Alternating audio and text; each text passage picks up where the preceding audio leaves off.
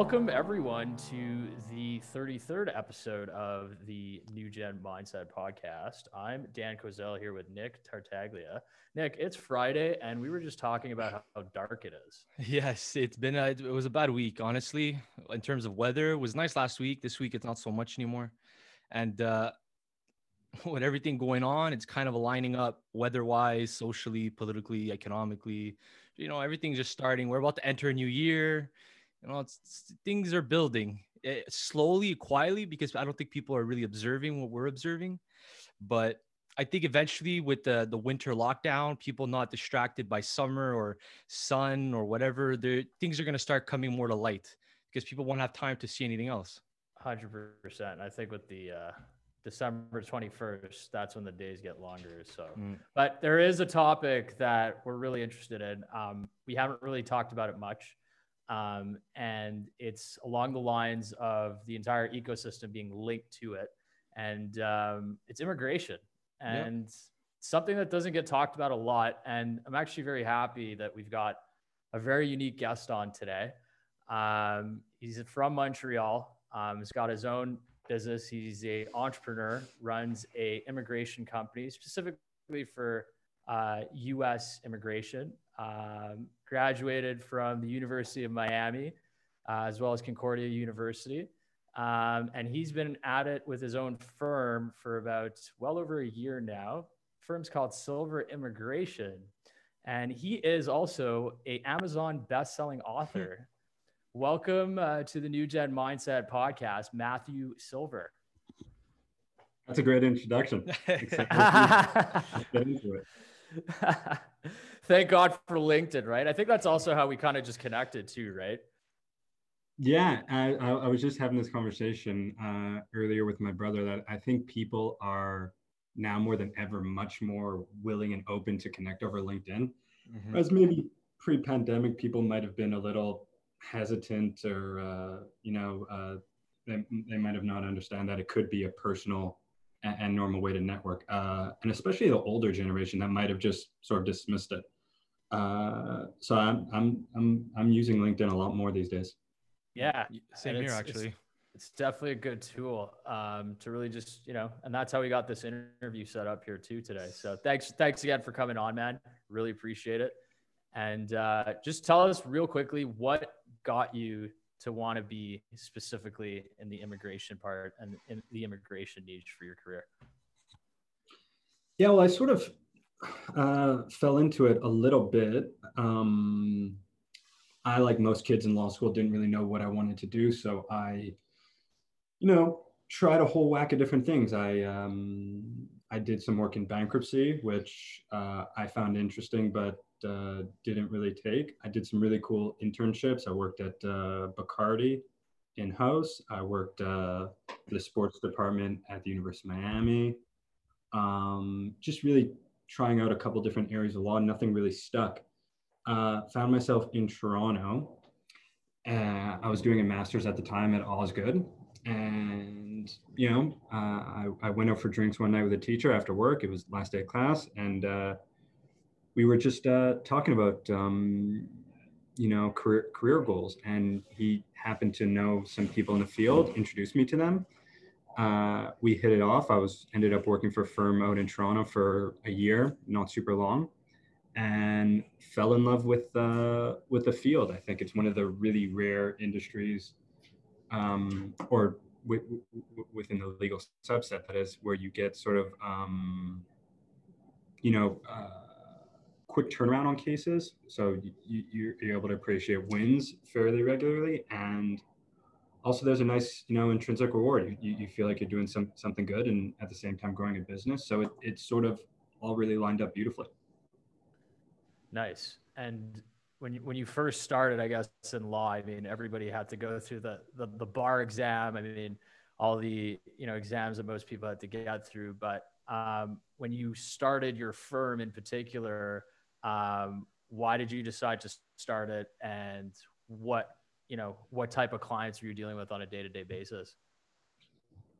Well, first I'll say something quickly about the bar, because it was when I wrote, because I wrote the Ontario and Florida bar, the Florida bar specifically was a really great exercise in discipline. I don't think I've ever had a stretch like that in my life when I've been so singularly focused on a goal.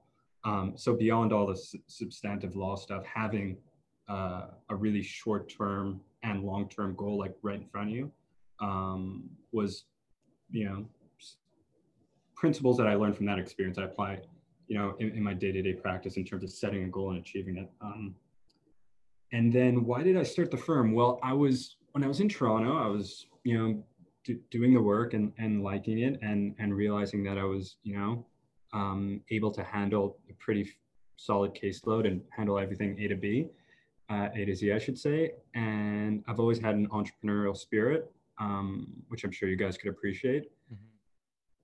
The main criticism that I was getting when I was sort of shopping around this idea to people was that I was, you know, maybe a little too young or too inexperienced. Classic. Yeah, it's very sort of short-sighted, right? Agreed. You know, in my opinion, it would be much more difficult for someone who's, you know, 55 years old, married, bunch of kids, to then quit his high-paying job to then start a firm. So there's a lot more risk. Yeah, it's exactly that. It's a lot more risk. So I decided to go at it on my own. I think it's, you know, by far the best decision I've ever made. And right off the bat, most of my clients were coming from word of mouth, different people in the community who, you know, who knew about me. And then slowly but surely, you know, it snowballs where, you know, you do something good for one client that leads into them telling another client, which leads into another. And all of a sudden, you know, you build up a client list. So that was sort of the inception of it all.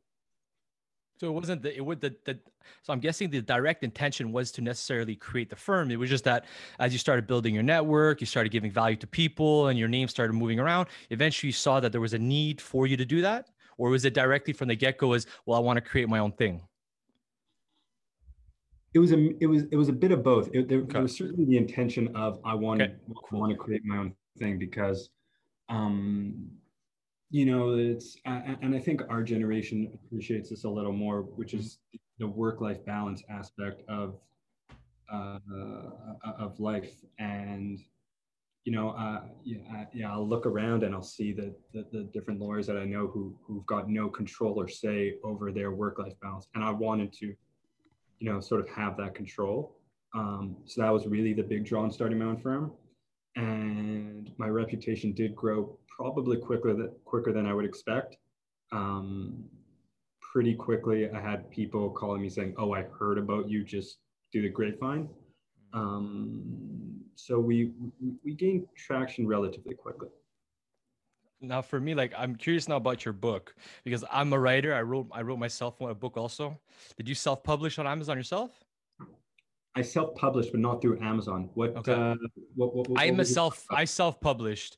So I just self-published a book called The Intelligent Millennial, which is kind of a play on The Intelligent Investor from Benjamin Gates. So the premise of the book was just that moving forward, because of the systemic problems in terms of a collaborative ecosystem, economically, politically, socially, I just theorized kind of like the systems, ecosystems, dynamic structure through a structural diagram. And then basically I broke it down, theorized how we could optimize it as an ecosystem, because the premise is that later on down the line, millennials are the one inheriting all the top positions of our ecosystem, politically, socially, economically. Millennials are going to be the primary generation to kind of take over after boomers. So for me, the way I saw it was there's a huge gap occurring because economically speaking, socially, ideology, we're not as productive, even though we have a bigger ego, that we're kind of overconfident, but we don't want to work as hard. And with everything we've done socially and economically, I kind of saw that down the line, there was a gap occurring that when we inherit everything that they've produced, built, and over leveraged at the same time, there's a fear that we may not be able to sustain that ecosystem down the line. So the premise of the book was just that, you know, things need to change. And as millennials, we need to become smarter and wake up in order to ensure that when that transition occurs from boomer to millennial, well, we're able to do it. It's an interesting theory. I never thought about it like that. Yeah. It's a little bit gloomy when you put it like that. Yeah, but it's because like to see the light, you have to focus on the dark, or else you can't fix a problem, So yeah, just tell me about your book, because it's rare to see people who write, especially at our age. Yeah, well, for me, so when I was in law school in the States, whenever you would start a class, you would get, you would get these big old textbooks, and then through the grapevine, the kids in a class a year ahead of you would say, okay, you also have to buy this supplementary book, which at the time is like mind blowing. It's like they give you like a 500-page book, and then some kids telling you, trust me, read this other book. It's like the Spark Notes, right? That's exactly what it is. Exactly. It's exactly what it is. But it's a hard thing to grasp. It's like your workload's insane. Yeah. Suffice to say, those books are the most helpful thing in the world. And then, like I said before, I was studying at Osgood, and I just assumed that these Spark Notes type books were, available in Canada. And I realized that Canadian law schools just don't use them. And the more I looked, the more I didn't really see any of those kinds of books in the field of immigration. So the book I wrote is sort of based on that. It's my version of, if someone was taking a short course in immigration, and it was like a 3-week long course, and they said, okay, I need all the most important stuff, the most important cases, the most important laws. Where can I get it? So that's basically the theory of the book. It's kind of like a guide. Yeah, it's half a guide, half a law book, kind of a reference tool. I actually personally use it a lot because I know how it's organized so well. So when I'm thinking about a certain case or a certain law that I can't remember, I know exactly where it is in that book. But that was basically the idea for it. And, I'm sure, Nick, you could speak to this as well. There's something about, doing the research and putting the pen to page, or where you gain sort of a deeper understanding of what you're writing about, even if so much. You grasp it on a different level. So I entirely agree with you on that one. I was so obsessed. It was the first time, I did university, I did CJEB, we all did it. But honestly, I was not the kid that enjoyed school. I really despised it. I found it boring. I did accounting.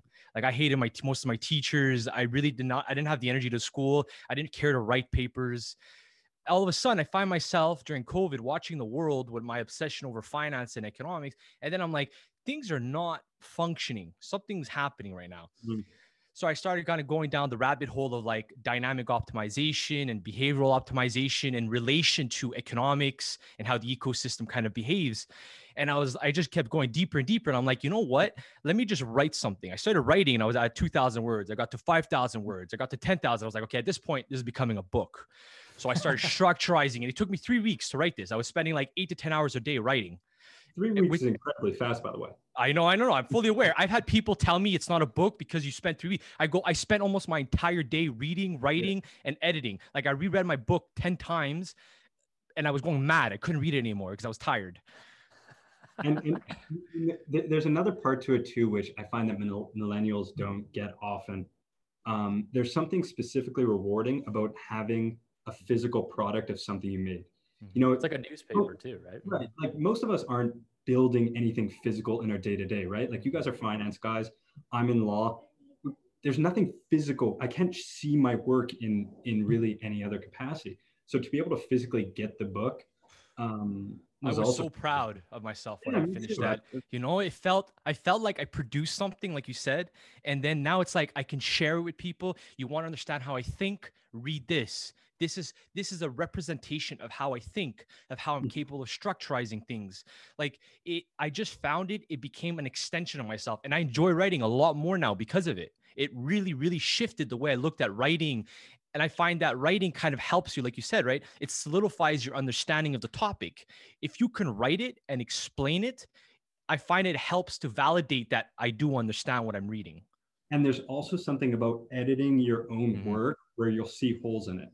So it previously would have been, in your mind, a fully formed idea and thought. But then when you edit your own work, you end up putting holes in it. So yep, 100%. I restructured it 10 times in that process. I kept restructuring.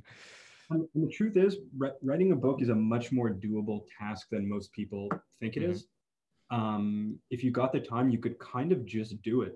which I think is lost on a lot of people. Mm-hmm. I actually want to talk about that right now because this is like perfect. You're talking about just doing stuff. Um, Growing up to like I like we all went to school, right? Procrastination was like a theme, and it was like if you procrastinated you were like the cool kids, but the reality is the more you procrastinated the more you realized like shit, I should probably get this done like ASAP. Yeah. So I think the struggle right now for most millennials too, and just people even Gen Zs for that matter, because they are they're right behind us realistically, is you have a plan, right? You've got it down. Why aren't you doing it? So like, I don't know, maybe you could talk about that. Like even when you're just doing something that's aligned with your goals, or when you wrote the book, like what can we tell people to just say like, dude, just do it. Like how do we get them to do something? I'm getting this specific question a lot because over the past 6 months, had a lot of law students and a lot of people who are thinking about going into law call me up, and they might know me through whatever, but I've had a lot of these phone calls where it's somebody who just doesn't know what to do right now because we're in the middle of a pandemic, no one can find jobs, and they're lost and they don't have direction and they don't know how to be productive. When the truth is, it's really easy to be productive.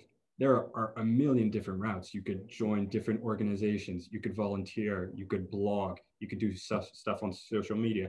You could have a podcast. There are a million ways to be productive in your field. But people, at least the students that I've been speaking to lately, are they've got like blinders on. It's tunnel vision. It's okay, I need an internship at a big law firm, and that's the only thing that's going to get me to the next step. They can't see beyond that. I don't have a good answer for you, Dan, about what to tell people outside of just get out there. Yeah, you got to just be more creative in your thinking. And look, there's no one route to get to where you want to be. And to be honest, you probably don't even know where you want to be. That your life goals are going to change a million times over. So shoot, just got to get after it. That's really what it boils down to. Honestly, Dan, did you see I don't think you saw yourself doing this podcast. I did accounting, and when I got to university, I went to Italy. I came back, I started waitering because I was making more money waitering than I was doing corporate job. I was making a lot more money. So I said, I'm just going to go focus on cash flow for now. I'll figure out what I was going to do after. And then as I started making cash flow, I was like, well, I got to start making my money go to work. So then I delved down the rabbit hole of really, really caring about my money. And then I just became obsessed with finance and economics. It was more just random, but it was, let me get out there and let me care. And then I met Dan, and then we started, let's do a podcast.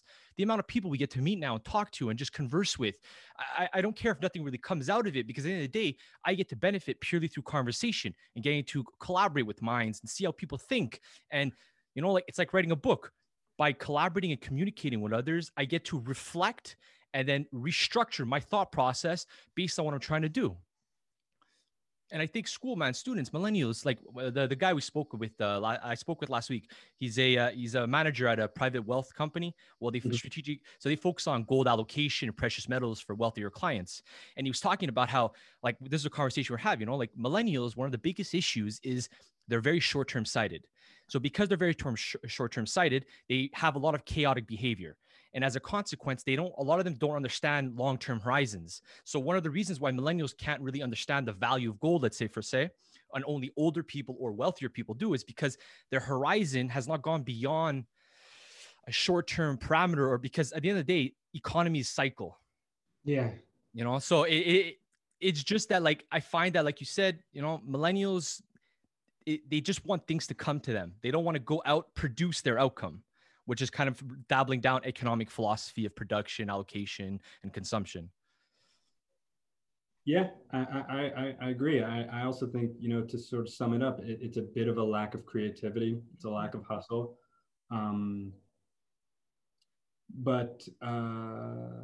Yeah, I fully understand the problem that you're sort of, talking about here.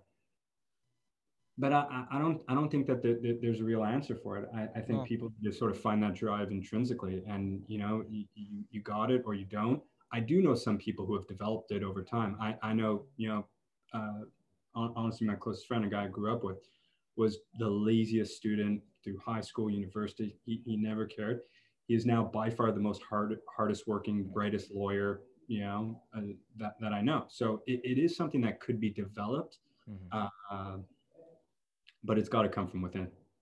Purpose. I think the way you're trying to say is like you just got to find some sort of purpose to align yourself with, and once you do, you can then just penetrate and go, okay, I can see myself doing this long term. I'm willing to give my energy, my mental, because in economic philosophy, there's three primary economic actions. There's production, there's producing, there's consumption, and there's allocation. If you allocate time and energy and you try to produce your outcome, you'll be able to consume and attain whatever you want in life. But you have to put effort and time into it.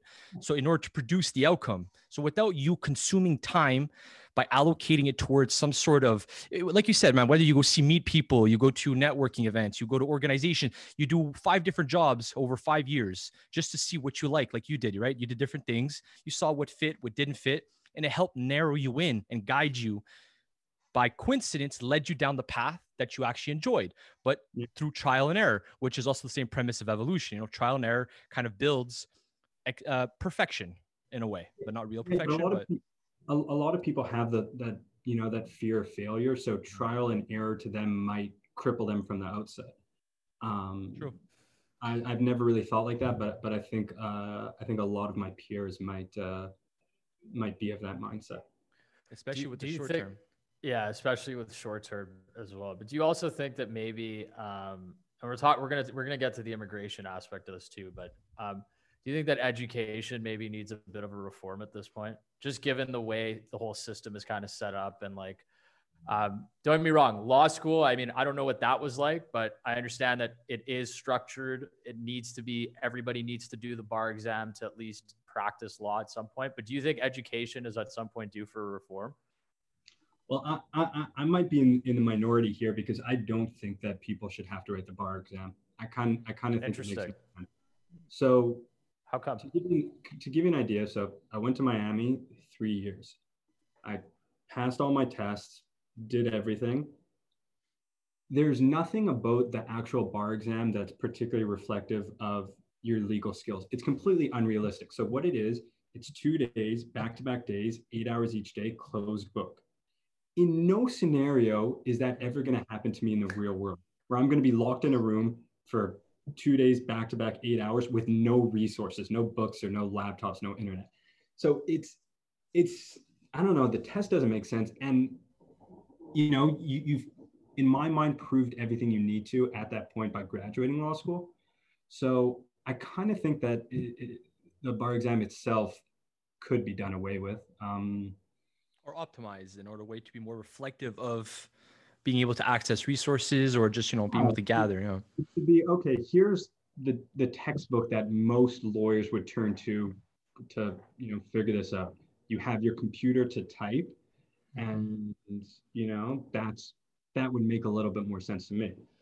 In terms of entire education reform, yeah, I grew up in Montreal. I believe you guys did too. So yeah, I went to Loyola. Right. So I didn't really much standardized testing growing up.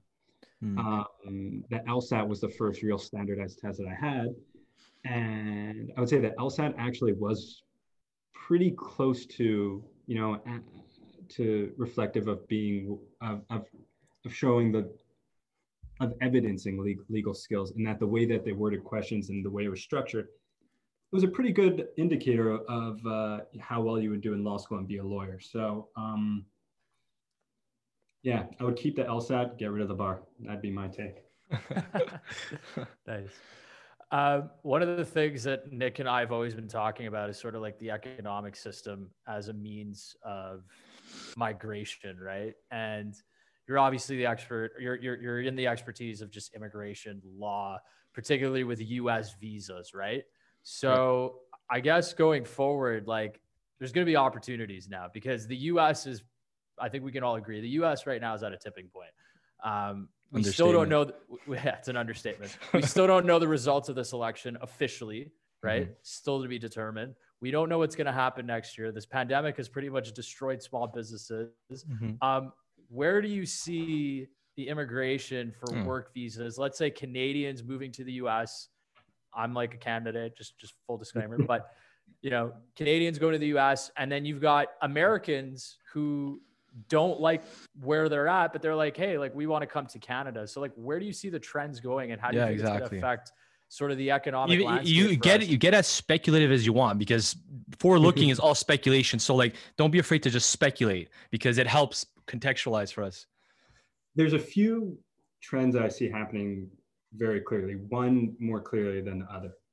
Coming to Canada, big tech companies over the past few years have set up shop in Canada because they couldn't deal with immigration. Facebook, Google, Amazon built big facilities and headquarters on, you know, our side of the border, because it was much easier for them to get their, you know, their technicians and their managers and their executives. You know, they could get them into Canada much easier than they could do it to the States. So Canada's seen a benefit directly of U.S. immigration's poor policies. Absolutely, there's no two ways about that. That's happening. On the U.S. side, it's definitely more speculative, but I'm pretty optimistic about what the new administration is going to bring. Because, so the first thing that Biden's done so far is he nominated a new Department of Homeland Security. Alejandro Mayorkas is his name. He used to run USCIS, which is the division under DHS, which oversees immigration. He's great. He helped design DACA. He had a lot of really favorable policies while he was under the Obama administration. I think that he is going to pretty quickly reverse a lot of the policies that's been implemented over the past 4 years, specifically. You know, DACA will probably come back, the public charge rule, which is basically, you could think of it as a wealth test for incoming immigrants. I think he's basically going to do away with that. One executive order that I've particularly got my eye on is Buy American, Hire American, which Trump put forth. It was like the first week in office. Essentially, when you boil it down for immigration purposes, it's you got to be all the border officers and agents, when they're reviewing anything, they need to, you know, look at everything with fine-tooth comb and be a little more strict and diligent than they otherwise would be. I imagine that's going to get scrapped too. So what I think will happen, I think Biden understands that immigrants are an important part of the economy, that economists generally agree that immigration is a net benefit, that when you break it down, they don't end up stealing jobs. They don't hurt local wages. They actually increase the amount of jobs. There's, you know, an economic surplus that ends up coming forth from it. And he's got to come up with creative ways to stimulate the economy. And immigration could be a really big part of that. And I think he'll, you know, he's open to that being, you know, a fixture of his plan. So I'm overall optimistic. I think it's going to be easier in the future for Canadians to move to the States. And yeah, on the Canadian side of the border, we're getting a lot of big tech companies setting up because of immigration. Which makes sense, because Montreal is becoming a huge hub for tech and AI. So it really does. Montreal. Yeah, exactly. And also it's aligning up, because I know Google is working on AI projects here. You know, Toronto will always have basically its financial hub for Canada. So I think Google's setting up a big shop in Toronto also. Probably, yeah. But I just know I know they have AI work going on in Montreal. In terms of where specific office, this and that, I don't know the specifics of that. I just know Montreal is like a huge like AI hub. Yeah. And what about like is there like a debate in terms of like the types of immigrants, or like the quality, for example, like because of the way I think that like a lot of the boomer jobs are not going to be replaced by a lot of the millennials. So trades, specialty jobs, because a lot of young millennials are not focused on those things. So personally, from a ecosystem perspective, it will have to be something that is outsourced in order to replace those jobs, because there could be a huge gap once they retire and pass away. So I see from like that perspective, I see a huge gap right there going forward. Yeah, from an immigration perspective, they're never really going to be that favorable to, you know, quote unquote, low skilled jobs. You know, Dan, if I could take you for an example, Dan, you said your background's in consulting. As a Canadian citizen, you'd be primed for the TN visa. TN visa is basically the standard visa that all Canadians get to work in the States. You get it for 3 years at a time. It's technically renewable indefinitely. The main criteria of it, though, is that you have to have a degree in the relevant field. So for someone who's just, he's got a trade job, whether he's a mechanic or plumber or whatever, wouldn't be able to get him a TN visa. Someone like Dan, who's a consultant, you'd be able to get him a TN visa relatively easily. So they're always going to favor, those who are a little bit more educated and skilled. But you are right in that there'll probably be some sort of gap for those kinds of jobs, which could always be filled through immigration, should the government be open to it. But there's always, they're always battling public perception, right? Yeah, 100%. That's the big problem, yeah. If they're too lenient, they're going to get roasted by certain media outlets, and they might get voted out depending on what state they're representing. So it's a fine line to walk, because even though the economists are pretty clear, I don't want to say there's consensus, but there's general agreement that immigration can help the economy and it can fill all sorts of different kinds of jobs. But you're dealing with culture and politics and people, and there's other games being played from different frameworks and perspectives. Like, from the way I see it is more from like a neutral perspective, from like an ecosystem.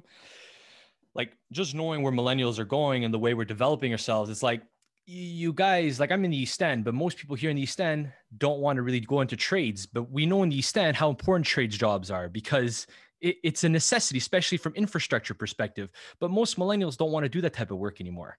So there's a problem going forward that has to be filled. And if let's say the political party doesn't want to do it because it causes social problems, but then they have to realize the people themselves are not doing it. It's you guys choose not to do it. We need to replace that somehow as a consequence of your inability or your lack of desire to do those things because they're hard or difficult or labor intensive. Yeah. And during this lockdown, I think we've all, there's been a pretty big light shined on the type of workers that are essential and needed. And a lot of those jobs aren't particularly glamorous. And I think you're right. I think millennials might have a bit of a, inflated ego and not want to do those jobs, but there's no two ways about it. They're quote unquote essential, and someone's got to do them. I was thinking of something because I was watching some economic stuff. So I had a thought that from a government's perspective, if they wanted to be optimal in terms of like job allocation or making sure that the gaps that we have economically get filled quickly and efficiently, like the system should kind of keep track of where, in terms of which economic sectors are there gaps on an open public platform. So people as millennials, we can align ourselves. Going down the line, there's less people in these type of labor jobs. Millennials, these are opportunities that if you focus yourself, you'll probably get jobs in it. It's maxed out. There's very little demand left from this sector. If you guys go down this route, educational wise, chances are you're not going to get a job, or you're going to get paid very little. But I think stuff like that is lacking in our system to provide educational guidance to younger people to align themselves with like a future kind of job prospect. Yeah, and that also goes back to education, right? A lot of times schools aren't necessarily preparing you for any career or pointing you in any career direction. They're sort of just throwing everything at the wall at you, which is great because you want to be able to see what works and what doesn't. But at the same time, some concrete data and different routes would probably do the economy as a whole well, because you're right. There's certain markets that are underserved and some that are overserved. Yeah, now we have a lot of real estate brokers. We have a lot of personal trainers. We have a lot of hairdressers, a lot of restaurants. Yeah, and I'll tell you what, the legal market is wildly oversaturated. So kids who are coming out of law school right now cannot find an articling job. They can find internship, and it's brutal because you think about these people, they spent a whole whack of money, they work their thing off, and now they can't. They just can't find a job, which is obviously these are wild circumstances. But even before the pandemic, it was brutally hard to find, a good internship or a good articling position because the market was well oversaturated. And it's, I don't know that, telling people beforehand would have stopped anyone from specifically going to law school. But in general, yeah, this could inform a lot of people. Yeah, because go ahead. I was just gonna say we're kind of at an inflection point too, Mm-hmm. with because real estate is another one. Like I've got so many friends right now in real estate, and they're doing it like they're hustling, they're grinding. I'm sure you have a lot of friends that are all in real estate, but it's just like we all have. How many friends or how many acquaintances do we know that are in real estate right now? And I'm just like, holy crap. So like, at what point does the cap stop? And then you've got an entire group that just says, I'm going to go do something else. Right. Like that's kind of where we're at right now, I think, as a generation too. I think the other thing too, that you mentioned though, is like, look, like politics plays a huge role in immigration and just our society, as unfortunate as it is. Again, we're not going to talk about like which side we're on. That's not the point of this, but I think it's important too, to realize, like, and you had said it was, there needs to be some kind of metric, I think, for the type of people that come in, right? We can't just be letting in all the, every single person for whatever cause, because then as taxpayers and as citizens, we're born with the cost of trying to basically keep these people around and have their standards of living. So like, where do you think the line is for that? And I know it's a tricky question, but like, what should Canada or what should the US be doing to like basically say, okay, this is where we're at optimally for society moving forward? Yeah, I think this goes back probably to what Nick was saying before, which is, so in general, I agree that there has to be some sort of criteria in terms of whether you want to make it education-based or family-based. There has to be some sort of justification, right? Because if you just completely open up the borders without any sort of barriers, the who knows what will happen to the economy. I think it's just going to be too much. Taxes are insane. There's got to be some sort of system. I do think that the U.S. right now does have the right approach in how they're balancing economic interest, American interest, reuniting families. But to go back to what Nick was saying about specific industries, I do think that the system could do a little bit better in targeting specific industries that are underserved and reducing the requirements for them. So, I'm just going to pick a random one. If they do some market research and they say, all right, we just don't have enough plumbers in South Dakota.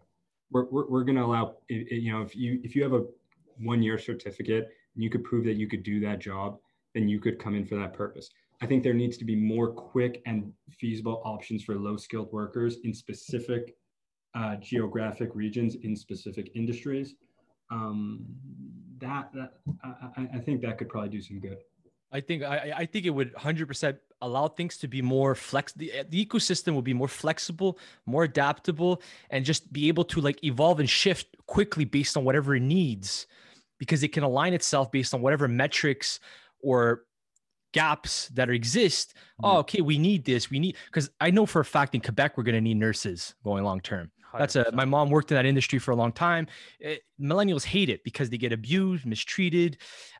Good nurses are paid just as much as bad nurses. So there's a whole debate there that they hate, and then it's the political structure, and everything in the political structure tends to have high cost, low quality. So a lot of nurses don't want to go work there, especially younger people. So going long term, our medical system has a huge problem going forward. I think also construction, as we see in Montreal, I don't know if it's because of the fact that the management people are incompetent or just they don't have enough people to do the jobs. So that one's more a little open out there. But like there's things happening that in 5 to 10 years we're going to start observing them, especially as the transition between boomer to millennial occurs. Yeah, there's gonna be gaps. There's gonna be job openings, and immigration has the capability, I believe, to meet all those needs. But as we keep coming back to, it's not as simple as here's a problem, here's a solution. There's all these other competing interests that care how you get from the problem to the solution. They need their interests, so to speak, to be considered. So it's complicated. It would take bold action. Biden, like every other president before him, as far back as I know, has promised to basically overhaul the immigration system, and he's promised big legislative reform. He's promised to find, there's, I think right now, like 11 million undocumented immigrants in the United States. He's promising a pathway to citizenship for all those people. So, excuse me, he's got big goals and big ideas and a lot of them will sort of serve these purposes. But there's a House and there's a Senate, and these bills need to get approved by a lot of different people, and there's subcommittees. So these are, while talking about them, between us, it seems like, there's a solution here. It's going to be difficult to get to. Yeah. There's a lot of bureaucracy. It's unfortunate. That's just in how economics too. It's a issue. Like Milton Friedman, he always says, there's always unintended consequences to policies and bureaucracy that is based off of good feelings. So things never should be driven by good feelings. They should be always driven based on a cost analysis. Does it make sense? Does it serve purpose to the greater good, or does it serve purpose to a select few? You should read George Boras. He's a Harvard professor of economics. In mid-90s, he sort of rose to promise, or maybe he was well known before that, but he's the earliest work that I've read about him. He coined the term specifically with regards to immigration surplus. And, he wrote a pretty well-known paper, which has since been cited, up the wazoo, explaining, how economics how immigration is ultimately going to bring up wages. It's going to, overall benefit the economy, that there's going to be a human capital surplus. I think you'd be pretty interested about it. Oh, 100%. Because the beauty of economics is that you have to always contextualize the time in which you're observing which economy. So 100 years ago, the context of that economy was a little different. It was merely, it was more of a military type of ecosystem back in the day. So a lot of the economy was focused on infrastructure and military base. So a lot of the things they did back in the day was heavily driven by those two factors, which is why back then immigration was very important, because one, you need to fill up the army, and two, infrastructure was important. But you couldn't really do both with only your people and the birth. Yeah. So context is huge. So it's another perspective, because I have yet to really focus or study the immigration patterns of economic history. So it's definitely something I'm interesting having this conversation. So after I'm down to have his name so I can probably start reading some of his stuff, because it's not an angle that I've really focused on yet. So it's definitely cool. And I'll shoot you over his most well-known paper where he dives into it and sort of establishes these theories. Cool. I also, when I was in undergrad, had a real passion for economics, and that was sort of my first real main interest. So the economics of immigration have always been a curiosity of mine. I was going to ask do you see any other countries, go beyond North America? Do you see trends building around the world in terms of other places, or within border migration or global immigration? Because the way we're looking at it now is that with the economic problems we're facing moving forward, oftentimes throughout history, one of the primary factors for migration or immigration usually has to do with economic opportunity. Ideologies, economic opportunity. I'm Italian by culture and by nationality. My grandparents your parents are immigrants, right? Exactly. My parents came here they were little kids. You too, right? Grandparents, probably. Grandparents. Yeah, exactly. So my parents came through Halifax. My grandparents, they stayed in my parents, they stayed in Sept-Îles, grew up over there when they were little kids. So it's but they did it because they had no choice. They came down. My grandparents worked on the railroad. They needed labor. And they left because there was no jobs in the south of Italy. That's why most of the south is primarily tourism, but there's no industrial component. So we're from the south. So they had to come here to find jobs. It was economic opportunity. So moving down the line with the economic problems and so on, I think there's going to be a point in time where a lot of younger people are going to have to do a real self-reflection and say, there's no more economic opportunity from here. It's either I continue to suffer, I allow my kids to suffer in this environment, or I do what every other human has ever done throughout humanity. It's move according to where there is opportunity. Yeah, so my practice is really limited to the States and Canada, so I can't speak to global trends. If I had to guess though, Yeah, go, go, go. I would say most countries are probably going to take a more like nationalism approach and close off their borders because in their mind that'll protect their own kind of thing and save their jobs for their own citizens. Local. Yeah. Yeah, I mean, I would be surprised if this, pandemic leads to, more open borders and more free flowing labor. I imagine most countries are really just going to be thinking about the short term need and getting their unemployment rates back up because, for obvious reasons, Yeah. employment rates are down. And there's also a huge political aspect of it, right? No one's going to get reelected when their unemployment in any country, it's just going to be an uphill battle. And usually most politicians just care about being reelected. So if I had to guess, no, it'll probably go more restrictive. And what do you think of the Cayman Islands? Because it's a thing I've been thinking about lately. Just curious. it's because because the guy I met last week I talked to, he's from Montreal too, but he moved to the Cayman Islands because they got a job offer over there. So he comes back between Canada and the Cayman Islands. But one of the things that I had spoken to him on the side was, he goes, it's more of a freer type market over there. So government doesn't get in your way. People don't bother each other. It's more of an open border as long as you meet the wealth requirement, because they have more of a wealth type of requirement that are higher than most places. But I'm just curious to know if anybody talks in your environment about Cayman Islands, or it's something that I've been thinking about down the line potentially, as for myself or whatever. Not really, but the theory is interesting, right? Would it be that if you just got rid of the border restrictions and taxes and economic barriers, would you get a better society? Would more people be better off if you just let the market do what the market was going to do? Yes, a free hand on the market. But you see, depends. You see, the thing is, we can go back and forth with different angles. It's hard to.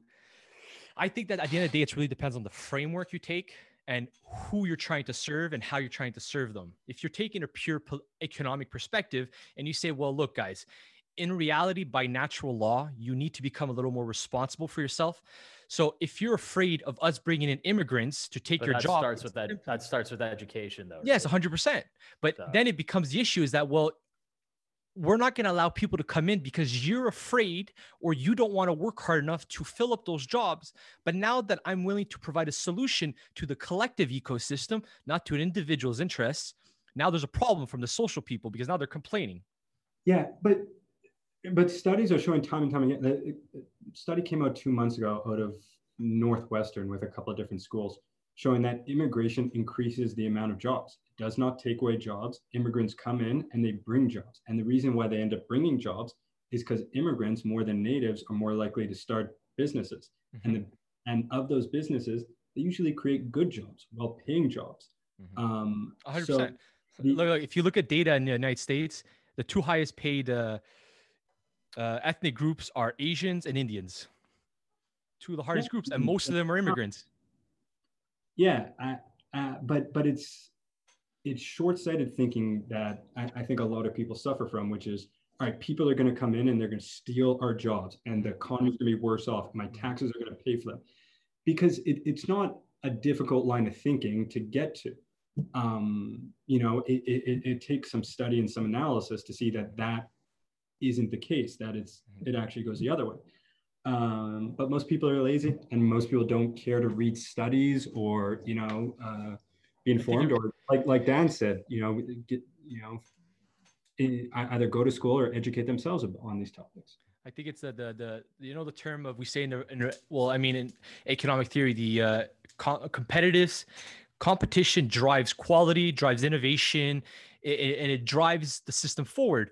Immigrants is a threat to people that don't want to be innovative, that don't want to work hard. That's how I see it in terms of that way. Because for me, immigrants it will simply increase competition. So as someone who respects the nature of competition, which natural law abides by, because the whole realm of the world abides by competition, everything is scarce by nature. So people are just afraid because they expect to be fathered by the government rather than take responsibility and tell your kids, guys, there's people in here that want money, that want to work. Pursue something and make something of yourself. Don't wait for somebody to hold your hand there. You got to do it yourself. Yeah, I agree. People don't want to hear that though. I know, 100%. 100%. They only want to hear like what they want to hear at the end of it. But I also think it's interesting too. It's like, I personally think that immigration should be based on merit. Like what Nick is talking about and what you've talked about, Matt, too, is like, look, bring a specific skill set, add some value to the system, right? And if you can create a society that's not dependent on government, but also allows for the ability for you to create, like, just be creative and go back to like, okay, why are you here? Always go back to like your why and like give people this reason of like saying, okay, this is why you're here. You know, just empower them as opposed to saying, hey, here's a government check for $800, $1,000, do whatever you want, however your life, we'll keep you on that for, you know, whatever, until you find something. It's everything is, I don't know. I don't see any positive trends building, honestly. I just see a lot of negative trends. So it's like, well, you got to be an optimist, man. No, I know, but well, hold on. But this pandemic will breed opportunity, and 100%. Who depends on the side you're on, right? But at the end of the day, any way you slice it, there's going to be new industries born out of this. There's going to be new job opportunities. A lot of industries will be flipped upside down, and they won't operate the way they used to. Yeah. So you know, if there are people out there who you know who want to, you know, take initiative and do something new. Not to say that, you know, people coming up and looking for jobs and looking for work or looking to move right now aren't going to face a whole whack of different, you know, challenges and obstacles, because they're going to be dealing with things that, you know, people haven't dealt with, you know, within society maybe since, I don't know, the 30s or. Yeah, 100%. Economically speaking alone, there's things happening that we just haven't seen in a long, long time. Right. So, you know, it'll be very interesting to see where we are even like 6 months from now. What does the economy look like? All right, assume a vaccine comes and assume everyone takes it. Does the economy bounce back right away? Does it take a year? Does it take 5 years? You know, you know, how quickly do businesses reopen? Like if you had a restaurant and you lost your shirt and pants like during this thing, are you just going to say, all right, I'm just going to go do it again? No. You know, that's one of the biggest things now is, and that's what I was saying, because I have a lot of friends in the restaurant business, and some of them are still operating. They're doing delivery and all that stuff. And I was telling them, I go, if you can find a way to sustain yourself through this crisis as a restaurant, especially in Montreal, where it's extremely saturated. We have one of the highest restaurants per capita in the world. It's crazy. Yeah, it's huge, Montreal. We have a lot of restaurants. I don't know if it's the whole world, but we have a lot of restaurants. Definitely in North America. I think it's up there with Miami. Yeah, we have a lot of restaurants here. So I was telling them, if you can sustain and you can penetrate this and endure, there's going to be collapses. Just wait till the stimulus money finishes. Once that capital dries out, you're going to see a lot more rippling effect, the domino effect of like collapsing businesses. And I go, if you can sustain yourself, your market share is just going to expand purely through the fact that you're going to it's oversaturated and a lot of them are just going to vanish. And now a lot of people going forward are going to have that risk factor in their brain. Is it worth opening up a restaurant? What happens if in 2 years, the virus just deviates on us, or just a new virus comes around and now they shut down my restaurant again and I'm full pin debt and I haven't even gotten the chance to pay off anything yet. So there's definitely going to be that risk factor moving forward with everybody in all kinds of industries. Yeah, and restaurants specifically in Montreal, you got to deal with the weather, right? So if you're in Miami, like, all right, you might be able to open up a patio and sustain, but they got to deal with the weather here. So, you know, our city faces a unique set of challenges, you know, because of that. I can't. I want to talk about one last thing, or we can talk about whatever we want. But there's something happening with politicians, economists, finance guys, lawyers all over the world, and it was deemed a conspiracy theory for the last 5 years. If you mentioned it, people were like, "Yo, you're a nutcase. Like, what are you talking about?" And it's come out of the politician's mouth now. It's something called the Great Reset, which is essentially the idea that everybody is going to have sort of the equality aspect of economic benefits coming in, but the only way for that to happen is to get higher taxes and to basically a progressive, liberal, socialistic economic ecosystem. Well, hold on. But like also the fact that you have mass immigration too coming in. So I'm just curious to know, like, what do you know about this Great Reset, and like, what do you think about it? Honestly, nothing. I got to be honest. This is the kind of thing that hasn't really taken up, much space for me. Because immigration is a big component of this. Well, it's to subsidize. It's to help pay for those taxes that they don't want just the people to pay. They want more people in so they can reduce. Because the premise is this: if you have more people to tax, you can tax each person less. But that's assuming that there's enough capital in the ecosystem to pay enough wages for people to earn enough to partake in that desired outcome, which requires capital to flow. It requires innovation, requires businesses. So from the Keynesian framework of economics, where state knows best, like if you can kind of artificially prop up the economy, create artificial flow, you can kind of help pay for people to come in, and then you're still taxing less each person, but you're making more money as a consequence. I don't mean to put you on the spot, Matt, but I'm just really curious to know, like, what do you think? No, it's an interesting theory, and I'm gathering my thoughts sort of as we're in the moment here. Migration could meet that gap for sure. There's always going to be enough of demand, and there's always going to be people wanting to go to desirable places. One thing that happens whenever there's an election, specifically in 2016, right? So Trump wins, and there's a huge segment of the population that says, "Oh, we want out of the states. We don't want to leave." And you keep seeing all these these stories, right? Yeah, completely false. There was no data or anything to support that. People still wanted to be in the states, and the desirability didn't go down at all. And at this election, there's those same stories. We haven't seen any trends of people leaving the states, and I don't expect to. So there's always going to be enough of that a demand. So the idea that immigrants could come in and you could tax them more, I think that's a theory that could probably be used within Biden's probably upcoming stimulus package. The idea that immigrants won't just fill the jobs and boost the economies in the traditional ways, but there's also the fact that you could increase your tax revenue. That aspect of it, I agree with. And I think, but the entire theory that we're discussing here, I don't know how feasible. It falls more within the realm of the World Economic Forum. They had talked about it. Trump talked about it. Trudeau talked about it, but Trudeau's was a little more progressive type of statements. But it falls more within, because at the end of the day, that reset is kind of like resetting the economic ecosystem in order to have more of a progressive liberal ecosystem where people don't have to really produce anything and everything is more centralized in the economy. So the government takes care more of you than you have to take care of yourself. Is the theory that AI is going to take over and that people are going to lose their jobs and they're going to need this sort of government support? No idea.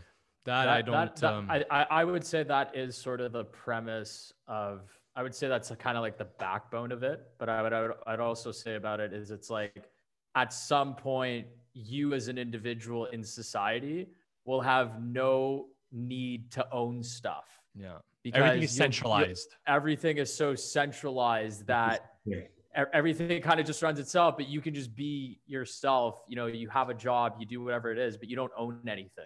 You don't own anything. To me personally, it just sounds a little crazy for me personally, but that's kind of the premise of that idea.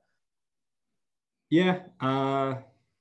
Scary. I find it scary. I find it because why it's such a scary thought is because as I'm sitting here thinking about that, it's not absurd to think of a world where, AI overtakes, slowly but surely 10%. A lot of jobs, 100%.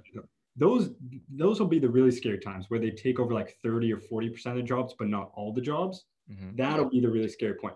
If it gets to a point where they've taken over all jobs and now it's just a new life that we have to get used to, then okay. But once you've got like 30% unemployment, like some absurd number like that, that's when you're going to get chaos. There's a huge theory that one of the biggest primary factors that really forced humans to innovate drastically forward into machines and AI was the fact that because of minimum wage, because of inflation, because of government borrowing from the future to funnel short-term actions, that they've caused a massive inflation in wages and costs and taxes, that it forced people as a business to say, well, we need people to innovate in technology and AI because human cost and labor is becoming way too expensive, that most businesses, especially small and medium, their profit margins are being extremely marginalized. So to become more sustainable, they have to find a way to increase their margins. And AI is becoming a solution for that. But it's one that was driven purely by the unintended consequences of government action, forcing massive inflation in the economy, massive wages increase, massive taxes, which marginalize businesses. And this is the solution to those very actions. Yeah, and those are consequences that no one could ever foresee. I'm sure in the back of their mind, that the idea is that, all right, technology might eat up some of the stuff, but I don't think anyone could have foreseen what AI might bring in the future that we now have a better idea about. I think also you also have, we had these lockdowns are still going on. The whole digital shift, a 10-year digital shift basically happened in a span of 8 months, right? What was supposed to take 10 years happened in 6 to 8 months. So people are like, what am I supposed to do with myself? Right, but people are also learning to be more efficient, and businesses are learning to be more efficient because they're realizing how much time or how much money they wasted on stuff that, was thought to be a necessity 25 years ago, but now just is a waste. And they're realizing that they're operating just fine without it. So they're shifting to be more technology based, which will ultimately be a good thing. Maybe not for real estate, but there'll be benefits. We'll see where it goes. All right, Matt. Well, look, thanks for coming on. I know that there's a lot of stuff happening moving forward. We just got to keep at it. And I know that before you came on the podcast, you were a pretty big fan, right? So that's why. And I wanted to bring you on too, just to get a very different perspective from a legal standpoint too, because, you do bring that element as well. One last question for you. Are you an investor? Yes. And what do you invest in? I don't make those decisions. I've got some people to advise me on that, because it's sort of like know what you know what you don't know. Delegate. So I ultimately don't make those decisions, but there's nothing particularly cutting edge. Like I'm not in Bitcoin or any cryptos. Pretty basic stuff. Banks. Well-known companies. I don't have anything particularly exciting on that front. But I do deal with a lot of people who are investing in really interesting stuff, because, one of the visas that I do most often is the E2 investor visa. Spark notes of it is guy comes in, puts $100 grand into anything in the United States and gets a visa based off it. A few times throughout the week, I'll either be writing or editing a business plan. So I come across some pretty interesting investments. Nice. It's really cool. I've got to get me one of those visas soon. I'm going to be planning on hopefully getting out of the US at some point, but you give me a shout, we'll set you up. Love it. Matt, thanks so much for coming on. Really appreciate it. Sign up to our newsletter, guys. We'll be available online. But again, Matt, thanks so much for coming on. This was awesome. I had a great time. Nick, Dan, thanks for inviting me on. Let's do this again. Thanks, man. Thanks. Follow us on newgenmindsetpodcast.com and our newsletter, and we will see you next time. Thanks so much, guys, for listening.